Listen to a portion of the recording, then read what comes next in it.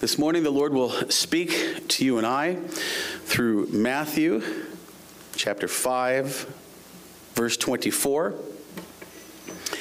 I will mention a little bit of context.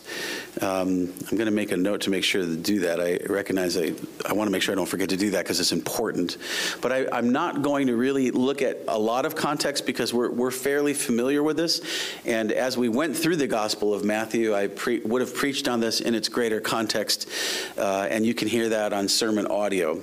I'll give you enough to work with, but there's a particular thing in what Christ commands that I simply want to focus on today with a special motivation to obey. We need to be motivated simply by the fact that Christ tells us to do this, and the Great Commission says, teach everybody to do everything he commands. But I hope that thinking about what he's telling us to do and thinking about what a blessing comes from it, hopefully that will be helpful. So it is a topical sermon, and we're focusing on one part of this verse primarily. Let me read for you now, Matthew 5, verse 24. Hear now the word of the Lord from the Lord Jesus. Leave there thy gift before the altar, and go thy way. First be reconciled to thy brother, and then come and offer thy gift. Now here's the phrase that we're going to focus on this morning. Be reconciled to thy brother. Be reconciled to thy brother. We are going to consider the context with how much emphasis is being said about this, but what is being emphasized is be reconciled unto thy brother. That's what we focus on this morning. And as we do, we want to think about ambassadors, people who would go and represent our president, our government to another nation before its president or government. Especially in the past, we think more of kingdoms and ambassadors of a king going to another kingdom and approaching the king there. And how do they often come? Do they usually come empty-handed?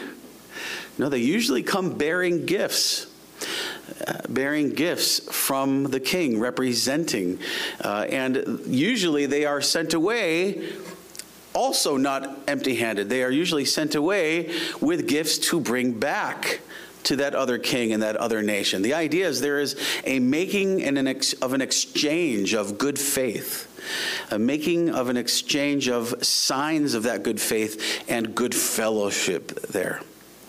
And it's really a beautiful thing when you think about these tokens of the fact of expressing we are in peace together. We have reconciliation, and we come bearing gifts to do that. We make an exchange expressing that. Isn't really the establishing of that situation and relationship, but it is the expressing and maintaining of it. Similar to Jacob. Jacob was dishonest and stole from Esau. He didn't have to do that. These things were promised by God. He's got to learn to trust God's promises. Tried to make it happen by his own hands. The Lord lets him go for 20 years to learn about being a supplanter, which is the meaning of his name, Jacob. Sends him back as Israel, right? The Prince of God. And he comes back, but he's realizing Esau's there. He learns. And with his armies. And remember, when he left, he wanted to kill him. Esau wanted to kill Jacob. And so he's concerned and afraid. So Jacob, what does he do? He sends gifts. He sends people ahead, and he sends gifts. Esau is okay and even says, I don't need these, I have many things. But he sends gifts as well as an expression, an exchange of, and then they do exchange good words and assurance and love of one another. We're okay, we're in a good place. And I highlight that because the context here is that of bringing a gift before God. It's actually spoken of twice. That's the context. You're coming to bring a gift before and after. And again, you're not making yourself right with God. You're expressing that God has made you right with him through this sacrificial system. But as you know, as we're reading Leviticus, they would offer up their gifts. And we're still called upon in the New Testament to offer up our sacrifices, our gifts of praise and thanksgiving in particular. And Jesus is saying, as important as it is to bring gifts to God, which is the opening, closing of the verse, and the greater context, when you are coming to give those gifts before God in worship, because of the reconciliation you have in Christ, yet that needs to be postponed, even interrupted, to prioritize going to exchange the gifts of mercy with brethren to have peace. Reconciling with a Christian brother must come before relating with God, with whom a Christian is already reconciled. I give that to you as the main idea of our verse, especially focusing on how Christ tells us to be reconciled with our brethren in the context of drop worship. Go take care of that first. It will affect your worship. It would likely to make it more of a clanging cymbal before God and less benefit to you. Think of 1 Corinthians 13 and how Paul describes love. I give that to you again as the main idea. Reconciling with a Christian. Now, certainly there's a broader aspect to this with the world, but reconciling with a Christian brother must come before relating with God, with whom a Christian is already reconciled. Now, what we're mostly looking at is that expression and exchanging of gifts and worship and devotions with the Lord. It's not as if we try to go reconcile with someone if we have not been reconciled with God through Christ. But in that context, reconciling with our brothers are in Christ is so important that Christ says if you have to, interrupt your offering of gift exchanges to the Lord. Now, why do I emphasize that? Because the Greek for the word reconcile could be, if you look at the lexicon, could be exchange. That surprised me. Exchange. Go make an exchange with your brethren. Just as God made an exchange, Jesus took on your sins and your punishment, and he gave you his righteousness and his life. And so he says, buy of me with money you don't have, right? Those are the witnesses and the prophets in Revelation. But there's an exchange. And again, this idea of reconciliation means exchanging gifts in a sense. Making an exchange of gifts. It should be the outward expression of what you're doing, the reason you'd be coming to worship God and offering up your gifts. Jesus says that reconciling with a Christian brother must come before relating with God, with whom a Christian is already reconciled.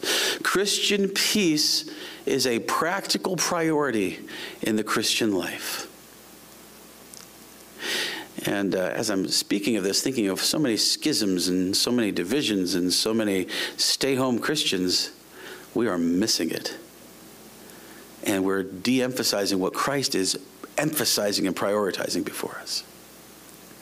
He didn't save Lone Ranger Christians. He saved his body and all its members to be as one. Here is the foundation of such prioritization in the Christian life, that you have life in Christ established through Christ, who was given to you by the Father to be sacrificed out of love. So we do want to recognize the context of going to make reconciliation, exchanging gifts of mercy, forgiveness, and love with your brethren is in the context of Christ bringing you into that exchange, taking your sins, giving you his mercy and love from God. That's the context. Again, the command always comes out of the statement of who you are, the indicative who you are. What Christ has done for you is the foundation of the imperative, the command that you are to go and do. So we want to remember that. You don't, as you saw, and let me read this, I think it's worth repeating. This isn't about you making yourself right and cleaning yourself up or your brethren.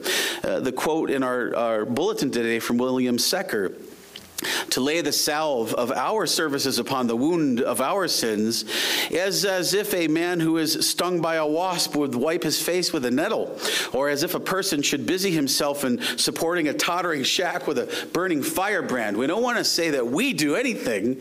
Christ does it. It's in the context of what Christ has done, but he does call us in that context to reconcile because we have been reconciled, and so have our brethren. So I give you two verses that establish the context of this, so we don't mistake and think we bring reconciliation to happen, but rather we're working it out. Romans 5 verse 10, for if when we were enemies, we were reconciled to God by the death of his Son, much more, being reconciled, we shall be saved by his life. So you see what is being said there, a done thing. We have been reconciled with God. Christ, who is Emmanuel, because his name is Jesus, has brought we who are at enmity with God because of our sins into a reconciled relationship with God through his blood, through his offering, through his righteousness. And the gift of faith to us to believe in him. So again, that's the context. The redemption we have in Christ, the reconciliation we have with God, which is why he says, get out of here worshiping God right now if you're not reconciled with your brother. Not to try to redeem and reconcile yourself, but look, the context is, therefore, there's no reason or excuse to be unreconciled with your brother. How can you come here and be worshiping me while you're having all kinds of anger and frustrations and bitterness and division with a brother that you should be reconciling with? Now, in this case, the context is even important, especially if you're the cause of it because of your sins. I'll come back to that in a moment. Ephesians 2:16, another verse just to establish the foundation so we understand where the command is coming out of and the safety to go do it. At first we might say, well, I can't worry about it. I got to go worship God. Okay. And I don't mean to be overly simplistic. There are situations and times and issues where you've done what you can.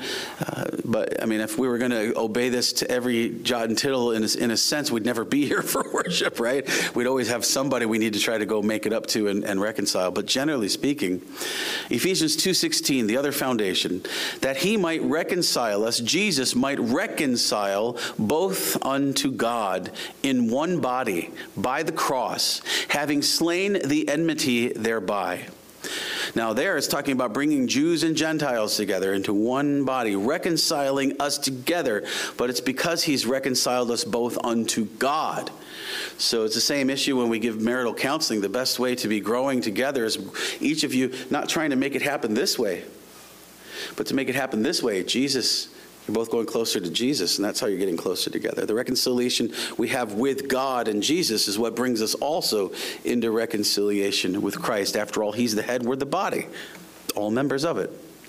He's the husband, we're the bride. There is one bride. That he might reconcile us. So Jesus, in that context, commands us, and again, remember, this is Christ's command in the Sermon on the Mount. Jesus commands us to go out of our way to be reconciled with a brother with whom we are estranged. It's so important to do so that he says we must interrupt our worship with him so that we can go and make good with our brethren. It's really striking when you think about it, isn't it? Stop worshiping me. Make your worship more sincere and beautiful by go work it out with someone that you need to work it out with. Now, I want to remind you of the context. We're not talking about Matthew 18. As much as it could be in danger of thinking that. Reconciliation is always a two-way street. There's two parties. There's the offended and there's the offender. Matthew 18 is about someone who has offended you. You are obliged to go confront them. And if they don't respond well, then you are to bring some other brethren with you to try to appeal to them. And if they don't respond to that, then you bring it to the leadership of the church and they go deal with it. And if it still isn't responded to, there are, formal disciplinary things that the authority of the church only has to deal with that, with spiritual things. But here, it's not the context of you being the offended party. Here, and I would argue probably there's a lot more of this we need to pay attention to than the other. We love to always think we're the offended party, right? Here, you're actually the one offending. Look what he says. Be reconciled to thy brother, and then come and offer thy gift. But it's verse 23 that informs us. Therefore, if thou bring thy gift to the altar, and there rememberest that thy brother hath aught against thee, leave there thy gift before the altar, and go thy way. First be reconciled to thy brother, and then come and offer thy gift.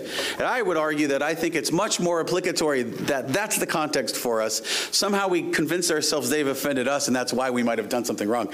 But the context is, if it comes to your mind that you've offended someone, that you've sinned against someone, and you're causing it hard for them to worship, you go and ask for mercy.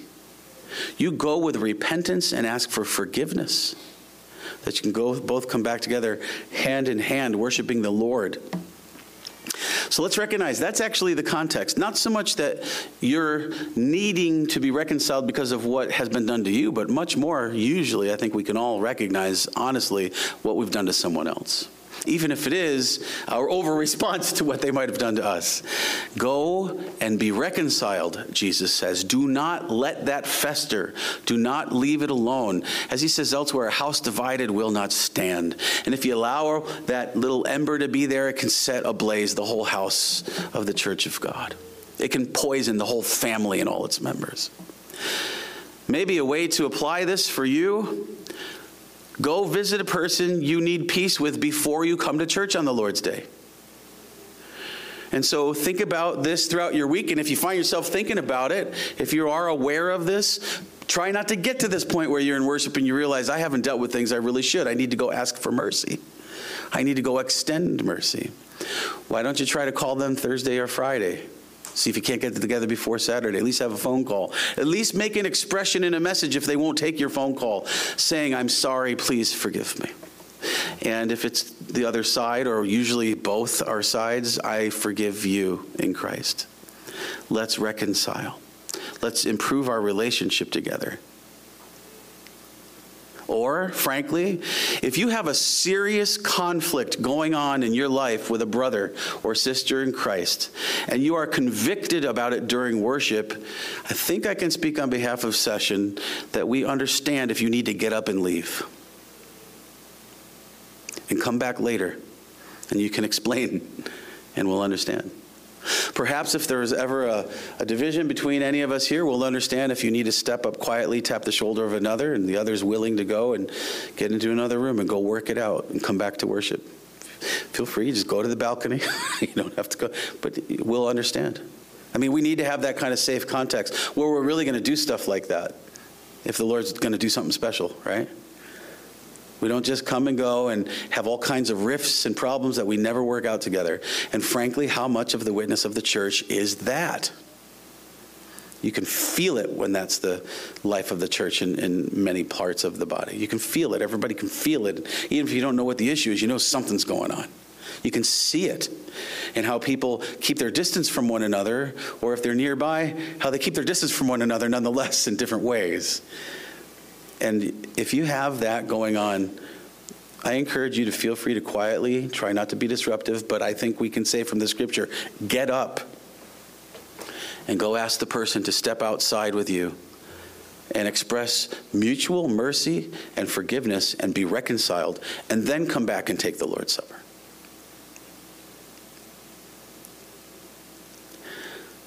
Now, of course, this takes death to self. This takes sacrifice. This takes humility, which is why Paul emphasizes in Philippians 2 that we would have humility, the mind of Christ, that we would have unity, which is such a blessing. We'll consider again in a moment some of the scriptures about what a blessing it is to go out of our way to do that and be reconciled. If you find yourself distracted in prayer because of a disruption in fellowship, get up, stop praying. Don't spend too much time asking God to fix it when you aren't trying to fix it. That's the idea here. Lord, I need to stop. You're putting it on my heart by the Spirit, and put your phone on and call that person. Can I come visit? Can we at least talk? If they won't, then send follow-up messages to the best of your ability before you go back and start praying again. Frankly, you'll be less distracted and your prayer will be better. Because if the body part is hurting, or you're hurting because of the other body part, that's going to affect your ability to think with the head, with the spirit and mind of Christ. When you make these efforts, offer sorrow, offer forgiveness, and receive the same. And you're never going to be able to make it right. You do this in the context of the blood of Christ that has made it and us right.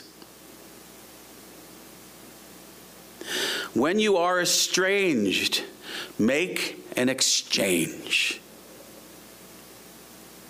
Then go back to prayer with peace and focus, or go back to worship with a settled conscience, able to better serve and be blessed by it.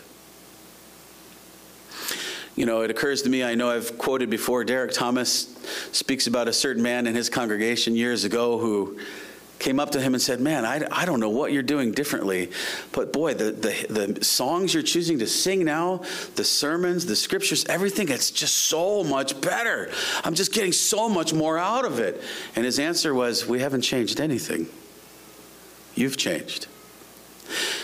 Perhaps A lot of time for most of us, when we start to get a lot more out of the service, is when we've made such an exchange of reconciliation. So we're not focused on other things, but we're truly focusing on Christ and our loving, reconciled, redeemed relationship with one another in Christ. And then we get more out of the service because our conscience isn't keeping us from being able to. 2 Corinthians 5, 18-20, and all things are of God, who hath reconciled us to himself by Jesus. So that's the first part, that's the indicative. God hath reconciled us to God through Jesus. But there's more to that verse. And hath given to us the ministry of reconciliation. You could argue, what's a real quick way of talking about Christianity? It's the ministry of reconciliation. Being reconciled to God through Christ and reconciling with one another until we get to go to heaven, and then there's no need to worry about it anymore. We're just no more sin. But until then, there's a reason so many things discussed in the letters to the churches is about working things out because of sin in this world until we are saved, raised into the next one. Let me read the whole verse, 2 Corinthians 5, 18-20. And all these things are of God, who hath reconciled us to himself by Jesus Christ, and hath given to us the ministry of reconciliation. To wit, that God was in Christ reconciling the world unto himself, not imputing their trespasses unto them. Go back and see how Paul in chapter 4 of Romans sings about this with Psalm 32. How blessed it is not to have your sins imputed to you. So be a blessing to one another as well. Not to have your sins imputed to you. He goes on to say, and hath committed unto us the word of reconciliation. We're back in 2 Corinthians 5 now. He has committed unto us the word of reconciliation. Now then, we are ambassadors for Christ. As though God did beseech you by us, we pray you in Christ's stead, be ye reconciled to God. Now again, think about that. If we're imploring others to be reconciled to God, but they observe us being unreconciled with one another, how serious do you think they will take that gospel message? If we're talking about the love of God and the body of Christ, but we have nothing to do with the body of Christ and we don't give ourselves formally to it, what kind of witness is that to the world? Let these scriptures guide you. Ephesians 5:21. Submitting yourselves one to another in the fear of God.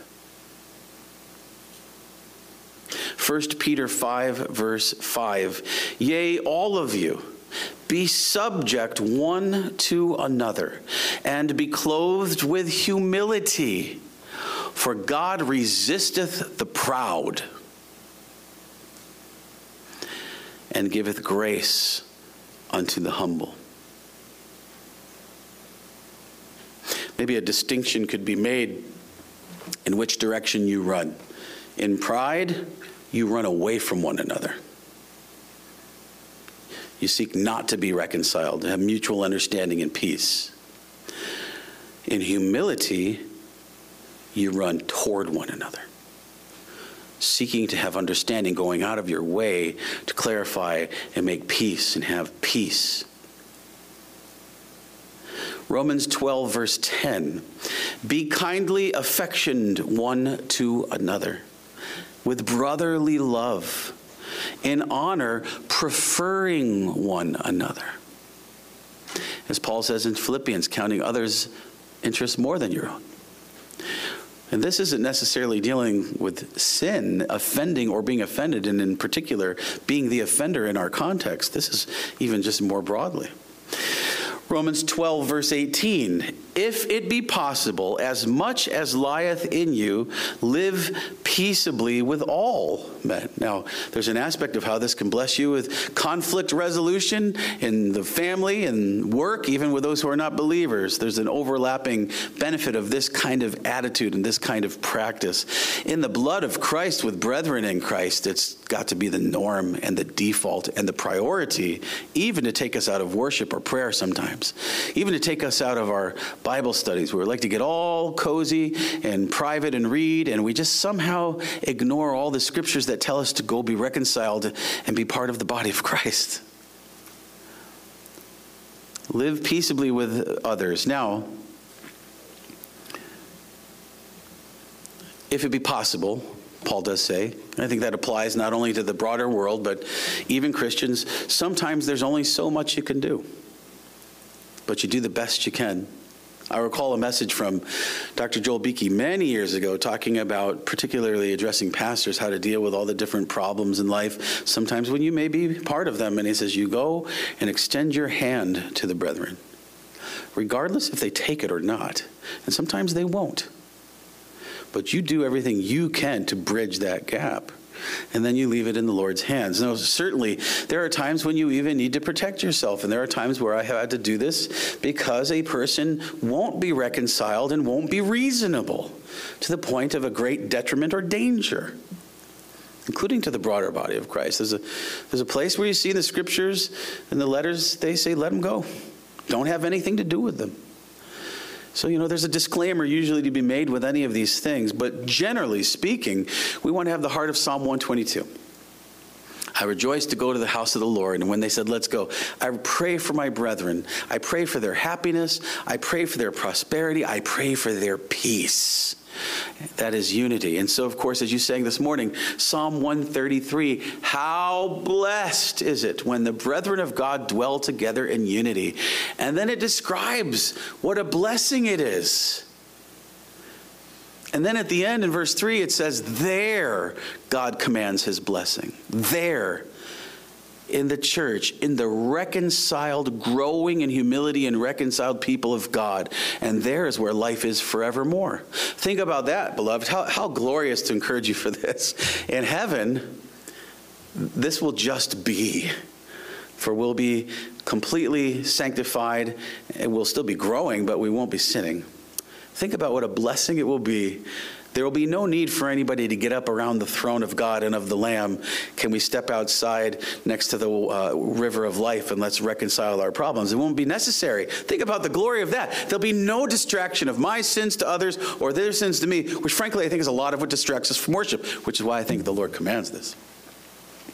We'll just be enjoying that perfect fellowship together, that blessing of it. But notice, we'll be enjoying that forever. There's the blessing. That's something to look forward in heaven. Ultimately, there is God's blessing, life forevermore in the reconciled, perfect fellowship of the brethren within our brother Jesus Christ in heaven. So, beloved, if I can say this to you, get used to it now and keep working on it. Do you really want to see your brother who you've remained estranged from all your life and have to look at each other in heaven? I know there'll be no shame. I know there'll be no punishment, fear to worry about. But once you think, boy, all this time, why did we wait till now? You're going to be, if you're both really Christians, you're going to be there, and you'll be in reconciliation. Your stupid sins that keep it from happening will be taken care of. You'll be cleansed of them. But don't you want to work on it now? Don't you want to build on that relationship now? As much as is possible. It may not always be possible, but make sure you have done all you can to maximize the possibility of peace. And let me encourage you to do so based on the refreshing fruits of reconciliation. Now that's the point, isn't it? That you come back reconciled. No more divisions, no more pain and suffering and distraction. You come back able to really focus on the Lord, arm in arm, hand in hand. Exchanging, if I can throw it in there, exchanging perhaps a holy kiss or two along the way. And then you're there kissing Christ, Psalm 2, that he's not angry with you, that you're blessed together in his way. Think about the blessing of restored relationships and fellowship with one another. I know I've shared with you before, there are these YouTube shorts of people, I think they are Christians, going around often talking to the homeless. And they'll ask them, what is the thing you regret the most? And if you do, we'll give you this amount of money. And they sincerely do it. They seem touched to be asked. They immediately share. And it's always some broken relationship. And they begin to cry. And it's a significant thing that has led them to be homeless. Certainly there are other things that relate to dealing with that problem. But it's always a fractured relationship in the end. And when they're restored, and one time you see this man, they'd helped him got work, but they come back, they found his family, he didn't think he could find them, got him on their smartphone, they talk together, he's crying, he's so thankful, they said, come home. We're ready to take you home, come home. Don't you get goosebumps just thinking and hearing about that? It's such a good thing. It's everything. After all, that's everything of what it is. Christianity, to be brought home into family with God. But that family has a family. And in the meantime, in this world, until we are perfected, we are called to keep reconciling as needed and working it out. That being said, again, let me motivate you with the fruit of reconciliation, because we know this is true, and still how much, because of our pride and fear, we avoid obeying Jesus. This week was a challenging one for me, as you know. I had very little sleep. The few pockets I had to try to look for full-time tent-making ministry didn't end up happening, so I had to stay up overnight a lot of the time. And we had an emergency issue one night where I was all tuckered down, ready to get to work with one of our children. You can know who it is, so often that one. Thankfully, he's okay, but we were there for many hours. I even had to say, I need you to go home, because I met them there. I have to sleep. I slept in the parking lot for a little bit because I started to feel the effects of it. I've had lots of interruptions that have made me very tired. I'm overly busy and distracted. This is not complaining. This is setting the stage. Because here's the other thing happening this week. I have both of my vans getting worked on, and both of them ended up not being cheap. It seems like an annual ritual about this time of year with these vans. I paid one, the first one, and then I exchanged the other one. And thankfully, the renters let me borrow their cars, so I'm at church trying to get a little work done in between dropping kids off, picking them up for classes. And Fernanda, thankfully, picks it up for me on her way back from baby doctor's visit. And she's driving home, and she says, Grant, the van sounds exactly the same. They didn't fix the noise, which is why I brought it in. Also, I thought we had to do brakes, and I forgot we already did them with them. And they forgot, too. They didn't do the brakes, by the way. They recognized that, to their credit, but... So they didn't fix the noise. You know how much money I just paid? And it's not fixed. And then I started to doubt whether what they did fix should have been fixed. And I'm driving and kids back to one thing, and I'm just getting livid. And it's a perfect storm because I'm tired. And as we know, one of the things required in Thou Shalt Not Kill from our catechism is proper sleep. Because you are more in danger of killing someone, if not with a knife, with your looks and your tone of voice on him. So I'm really feeling, I'm so tired, and I'm feeling this, and I'm afraid I'm going to lose my witness. And they know I'm a pastor. It shouldn't matter, but I particularly am concerned. So I call up one of my elders and ask for advice about a handle. I said, one of the reasons I'm calling is I just need to talk it out. I want to make sure that I don't inappropriately act. I need to ask some tough questions. But I'm so tired, and I'm feeling so frustrated, I don't want to lose my witness. And so we talked through it and prayed, and I was careful not to go that day, which is normally my way. I'll go out of my way to go deal with it, let's sleep on it, And, of course, the other van was still getting fixed. But then I said, it's fixed. Okay, I'm still going to come get it tomorrow, and I'm not going to let it interrupt things I have to do today. And so yesterday, Fernanda and I went to... bring the one car back, the van back, as we picked up the other one. And before we paid for the other one, I wanted to have this talk, you know what I'm saying? And he got in the car and revved the other. He says, yeah, I see that noise is there. But we fixed the other one, the more important one that needed to be fixed. I said, well, I don't know what noise you're talking about. This is the only noise I heard, and that's the only reason I brought it in. And you didn't fix it. So you can understand my concern. He explained some things, and we were able to figure it out a bit over time. He assured me that this was what needed to be fixed. I had even brought some paperwork when I had fixed 3 years ago. It's supposed to be okay by now. I spoke with him on the phone the day before. Said, I need you to know when I'm coming in, I'm very concerned about this. My wife and my son, they say it's exactly the same. They brought it to me. I tested it. It's exactly the same. I'm very concerned. Did I just spend this amount of money for nothing? I'm thinking about, I'm never coming back to this place. I'm going to the Better Business Bureau. I'm going to demand they give me half back. I know they're not going to rip out the parts, but I want my labor paid back, or don't charge me for the other van I'm about to pick. I'm planning to leverage that maybe, you know. I spoke with him on the phone. I could tell he was very concerned. He was very humble about it. Again, it's a perfect storm for eruption. And I called one of the elders again to get counsel, avoided creating disruption unnecessarily. I still brought my paperwork and some research online to demonstrate I wasn't sure it should have been fixed, and I'm concerned the exact same noise has not been fixed. Was I taken? I'm implying. At the end of the day yesterday, we went, but careful that we were there to have an exchange of words, but hopefully not the wrong exchange. That wouldn't be reconciliation. We went there, brought the other van back. He started listening. But while we were going, I said to Fernanda, I want to pray. I'm so tired. I'm so frustrated. Maybe there's something that I need to be open to. So we prayed. I don't want to be a bad witness. And my main contact that we're going to meet with, he was looking very concerned when I got there. He wasn't looking proud. He sounded very sad on the phone. And again, he tested the van, agreed the sound was there, but they had taken care of the main sound that they heard once the trunk was open and they took all the other belts off. And we had to do the timing belt. And some of you know that's no fun to hear that. Turns out the noise isn't something we need to fix right now. It's the accelerator. I'm like, well, you're here in the cabin where I'm driving. That's the only thing I hear. I guess if you're under the hood and you take all the belts off so that's not moving and you only hear the timing belt and you're seeing there are problems with it, I guess I can understand that, but I don't understand how you give me the van back and that sound's not fixed. That's exactly what's on your paperwork about why I brought it in. I'm more careful than this and how I'm talking about it. I prayed a lot. That's what I want to say, or how I want to say it. I'm more careful. And he understands, he's humble, but as he explains the situation, we start to recognize and learn that when they take the other belts off to isolate something, the accelerator, I think that's what it was, you wouldn't hear it. And there's something that happened when I drove away that I realized, oh yeah, that's what it is. So they didn't take me. It wasn't something I was expecting. It's one of those things we both had to think through to recognize why weren't we on the same page on this. And I even said to him, look, he said, I'm honest. You know I'm honest with you. I said, look, brother, you don't have to tell me that. I know you're a Christian. We have a relationship. You're the reason I'm here.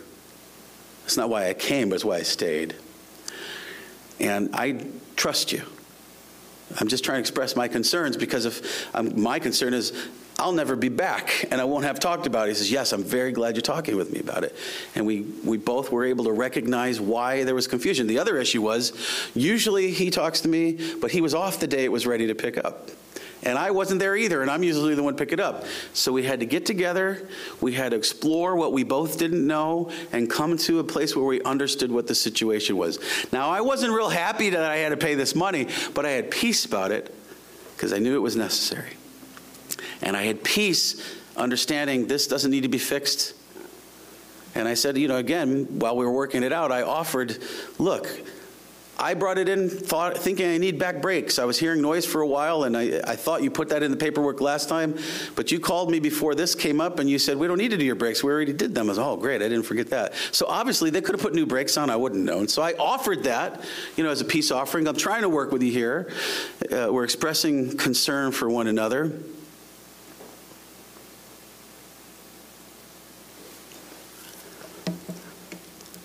Neither of us were wanting to take advantage of the other, and we were careful about what we said and how we said it to try to find a place to reconcile. We had to figure it out to have real peace and not pretend a peace when there is no peace, as the scriptures speak elsewhere. And as we talked and we determined what happened, the other work did need to be done. And the problem was, it's because when I had it done last time, that place, they did it wrong.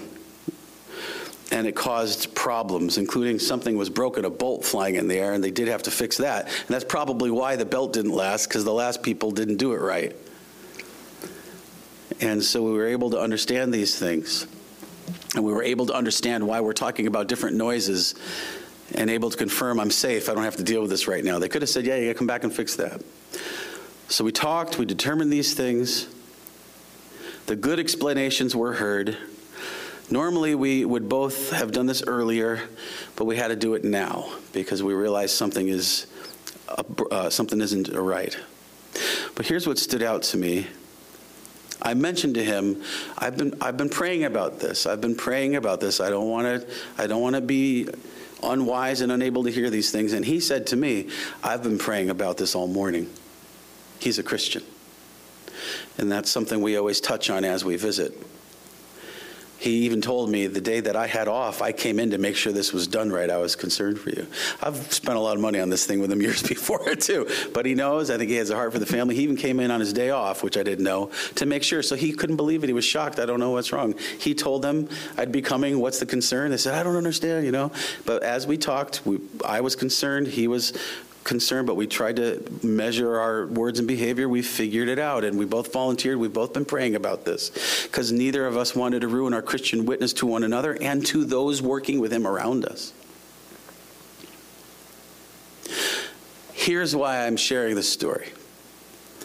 I went in, I had peace, and I paid. That's not why, but what comes of it. So I'm in there now. We were outside doing all this. Fernanda's sitting on the bench, and they're all hearing us with the garage doors open doing the work. We come in, and some of the others that I'm regularly around in the administrative area, he shakes my hand a couple times. He's smiling. He's just so happy. But the other staff, they look so happy too.